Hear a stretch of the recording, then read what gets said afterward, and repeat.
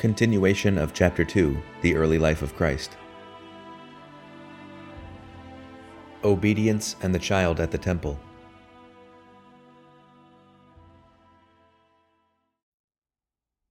On the first Passover after Jesus had passed his 12th year, his parents took him to Jerusalem with the other men of Nazareth. The law required the attendance of all Jewish men at the three great feasts, Passover, Pentecost, and the Tabernacles. When the divine child went up to the temple, he probably followed as usual all the injunctions of the Jewish law. At 3, he had been given a tasseled garment. At 5, he learned under his mother's direction portions of the law which were written out on scrolls. At 12, he began to wear phylacteries, which the Jews always put on for the recital of daily prayer. It took several days to travel the narrow roads between Nazareth and the Holy City. Like all pilgrims, the Holy Family probably chanted the processional psalms en route, Psalm 121 being sung when the walls of the temple first came in sight. Joseph must have gone to the temple to kill the paschal lamb. Since the child was of legal age for the temple ceremonies, he must have watched the lamb's blood pour forth from the wound, to be scattered at the foot of the altar in the 4 directions of the earth. The cross was once more before his eyes. The child would also have seen the carcass of the lamb being prepared for dinner.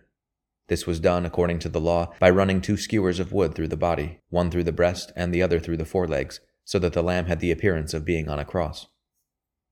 After fulfilling the rites, the men and women left in separate caravans to meet again at night. But the boy Jesus, unknown to his parents, stayed behind in Jerusalem. They, thinking that he was among their traveling companions, had gone a day's journey before they missed him. It was thus that Jesus was lost for 3 days.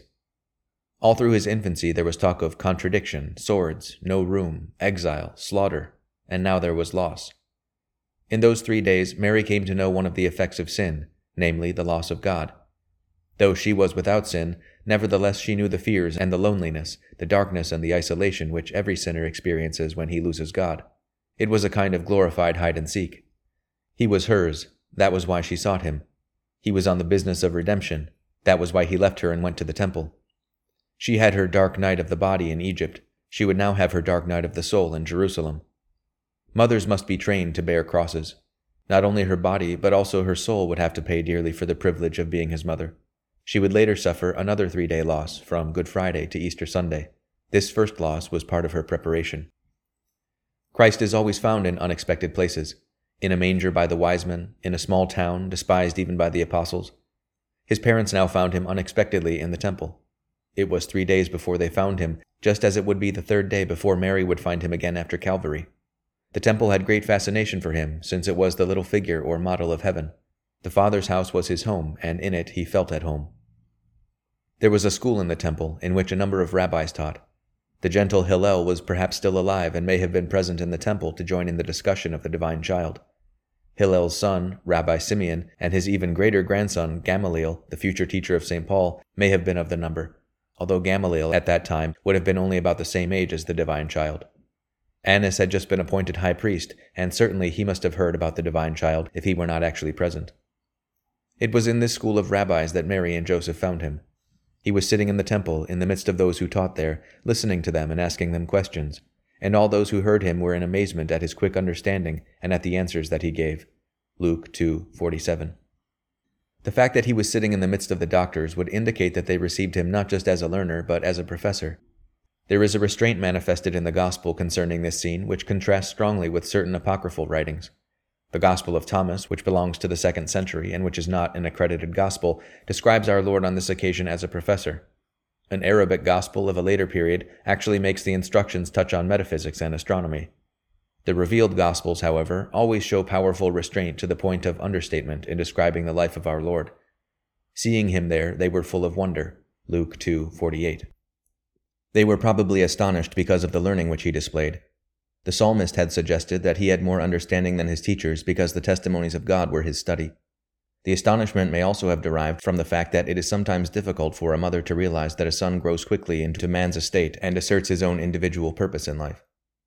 In a land where the authority of the father was supreme, it was not Joseph the foster father, but Mary who spoke. "My son, why hast thou treated us so? Think what anguish of mind thy father and I have endured, searching for thee." Luke 2:48. The virgin birth was implied in her questioning. Her question implied that the emphasis was more on the fact that he was her son than upon the fact that he was also the Son of God. This distinction is further underlined by the fact that she added a note about fatherhood saying, "Thy father and I." The divine child answered by making a distinction between the one whom he honored as a father on earth and the eternal Father. This answer affirmed a parting of the ways. It did not diminish the filial duty that he owed to Mary and Joseph, for he became immediately subject to them again, but it decisively put them in a second place. These are the first recorded words of Jesus in the Gospels, and they are in the form of a question. What reason had you to search for me? Could you not tell that I must needs be in the place which belongs to my Father? Luke 2:49. This is an evident reference to Mary's words, "Thy father and I." When he said that his mother should have known he was about his Father's business, he was evidently referring to what she had learned at the Annunciation when the angel said to her, "The Holy Spirit will come upon thee, and the power of the Most High will overshadow thee. Thus the holy offspring of thine shall be known for the Son of God." Luke 1:35. His relationship with his own mother he would take up again at the marriage feast of Cana. Here he established the nature of his relationship to his foster father. He disowned physical paternity by claiming his divine paternity, that of his heavenly Father. At Cana he would say to his mother, "Woman, why dost thou trouble me with that?" John 2:4. Then he was implying a motherhood other than that of the flesh, as now he implied a fatherhood other than that which was exercised by Joseph. Never again does Joseph appear in the Gospels. In the temple, our Lord alienated himself from the claim of his foster father, just as later at Cana he would alienate himself from the claims of his mother. His supreme business was to be a savior, but for the moment that included obedience to his earthly guardians. The child was implying that there was something in history which ought to be known to his mother and his foster father, something that justified his being where he was and forbade their anxiety about him. It was because of that he asked, "What reason had you to search for me?" and added, "Could you not tell that I must needs be in the place which belongs to my Father?" He was saying that he must be in the temple of his own Father. This was the first of many musts that our blessed Lord uttered during his life to indicate that he was under a mandate, under obedience to be a ransom. The very fact that he associated the word must with his heavenly Father meant that sonship implied obedience. At the age of 12, he was girding himself for something that would be irksome to his human nature, but his whole nature was bent on the accomplishment of a divine must. If there is anything that dispels the false assumption that his consciousness of a union with the Father developed gradually, it is this text in which he, as a boy of 12, hinted at his mysterious origin and at the peculiar foster character of his father, as well as at his perfectly conscious unity with the Godhead. The divine constraints which swayed his life were already profoundly realized by him. He often used the word must. "I must preach the kingdom of God. I must abide in thy house. I must do the works of him who sent me. The Son of Man must suffer many things. The Son of Man must be lifted up. The Son of Man must suffer to enter into his glory. The Son of Man must rise again." He always talked as one under orders. Free from the compulsions of heredity, circumstances, or family, this boy of 12 said that he was bound by heaven's commission. Therefore he asked why they had searched for him. He was surprised that any explanation other than that he was obeying his Father's will should even have occurred to them. The imperative of divine love was manifested in his "I must." There was no fundamental difference between the boy in the temple and the man who was to say that he must be lifted up on the cross. He would have to die because he wanted to save. His filial obedience to his Father coincided with his pity for men. It would not be a tragedy, for the Son of Man must rise again after 3 days. His plan was gradually revealed to the minds of men, but there was no gradual revelation in his mind, no new understanding of why he had come. His Father's business at the end of the 3 days in the temple was no different from his Father's business at the end of the 3 days in the grave. Like all other incidents in his infancy, this one bore witness to the mission of the cross. All men are born to live. He was born to do the Father's business, which was to die, and thereby to save. These first recorded words seem like the buds of a passion flower. On Easter Sunday, Mary would find him again in the temple of his glorified body. The sword was already coming to Mary before the cross had come to her son, for she was already feeling the cutting separation. On the cross, he would, in his human nature, utter the cry of his greatest agony, my God, why hast thou forsaken me?" But Mary uttered it while he was still a boy, lost in the temple. The most penetrating sorrows of the soul are those which God imposes, as Jesus imposed this one on his mother.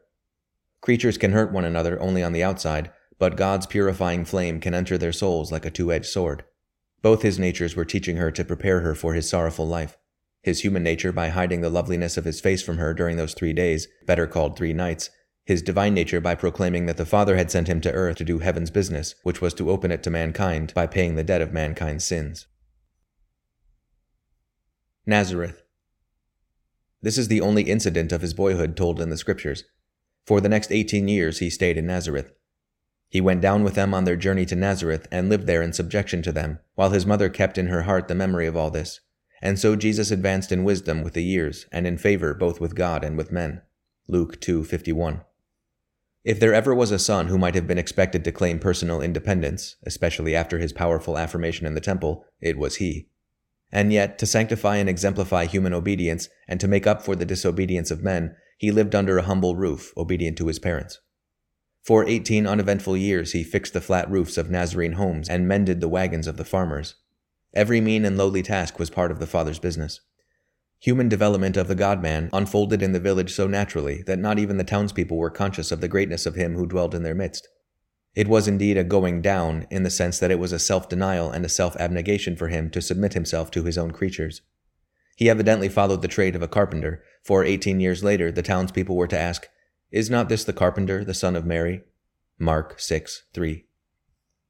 Justin Martyr, basing himself on tradition, says that during this time our Lord made plows and yokes, and taught men righteousness through the products of his peaceful toil. The growth in wisdom that is spoken of in the divine child was not, as we have seen, a growth in his consciousness of divinity. Inasmuch as he was a man, he was subject to all the laws which regulate human growth. Having a human intellect and a human will, it was natural for these faculties to unfold in a human way. In the development of his experimental knowledge, the influence of his environment is to be particularly noted. Many of the comparisons which he used in parables were borrowed from the world in which he had lived. It was through the influence of his parents that he learned the common language of Aramaic, and, without doubt, also the liturgical language of Hebrew. Very likely he learned Greek, since it was spoken to some extent in Galilee, and was also apparently the language of at least 2 of his relatives, James the Minor and Jude, who later wrote their epistles in Greek. He also learned the trade of carpentry, which involved a further development of the human intellect. Later on he was accorded the title of rabbi because of his profound knowledge of the scriptures and the law. He often introduced discussions with the words, "Have you not read?" thus demonstrating his knowledge of the scriptures. His family, the synagogue, his surroundings, nature itself, all contributed a little to his human intellect and will. He had both a human intellect and a human will. Without the first, he could not have grown in human experimental knowledge. Without the second, he could not have been obedient to a higher will. Furthermore, both were essential to him as man. He had created knowledge as man. As God, he went beyond human knowledge. This is what John describes as the Word, which signifies the wisdom or the thought or the intelligence of God. God had the Word abiding with him, and the Word was God. It was through him that all things came into being, and without him came nothing that has come to be. And the Word was made flesh and came to dwell among us. John 1. The intimate relations which he had with his Father in heaven were not just those that came from prayer and meditation. These any human being may establish. They came rather from the identity of nature with the Godhead. Inasmuch as the most general sin of mankind is pride, or the exaltation of the ego, it was fitting that in atoning for that pride, Christ should practice obedience. He was not like one who is obedient for the sake of a reward, or in order to build up his character for the future. Rather, being the Son, he already enjoyed the love of the Father to the full. It was out of this very fullness that there flowed a childlike surrender to his Father's will. He gave this as the reason for his surrender to the cross. Within an hour or so before going into his agony in the garden, he would say, "The world must be convinced that I love the Father, and act only as the Father has commanded me to act." John 14:30. The only acts of Christ's childhood which are recorded are acts of obedience to his heavenly Father and to his earthly parents. The foundation of obedience to man, he taught, is obedience to God. The elders who serve not God find that the young serve them not. His whole life was submission. He submitted to John's baptism, though he did not need it. He submitted to the temple tax, though as the Son of the Father he was exempt from it. And he bade his own followers to submit to Caesar. Calvary cast its shadow over Bethlehem, so now it darkened the obedient years at Nazareth. In being subject to creatures, though he was God, he prepared himself for that final obedience to the humiliation of the cross. For the next 18 years after the 3-day loss, he who made the universe played the role of a village carpenter, a maker in wood. The familiar nails and crossbeams in the shop would later on become the instruments of his own torture, and he would himself be hammered to a tree. One wonders why this long preparation for such a brief ministry of 3 years. The reason might very well be that he waited until the human nature which he had assumed had grown in age to full perfection, that he might then offer the perfect sacrifice to his heavenly Father. The farmer waits until the wheat is ripe before cutting it and subjecting it to the mill. So he would wait until his human nature had reached its most perfect proportions and its peak of loveliness before surrendering it to the hammer of the crucifiers and the sickle of those who would cut down the living bread of heaven. The newborn lamb was never offered in sacrifice, nor is the first blush of the rose cut to pay tribute to a friend. Each thing has its hour of perfection. Since he was the lamb that could set the hour for his own sacrifice, since he was the rose that could choose the moment of its cutting, he waited patiently, humbly, and obediently, while he grew in age and grace and wisdom before God and man. Then he would say, "This is your hour." Thus the choicest wheat and the reddest wine would become the worthiest elements of sacrifice.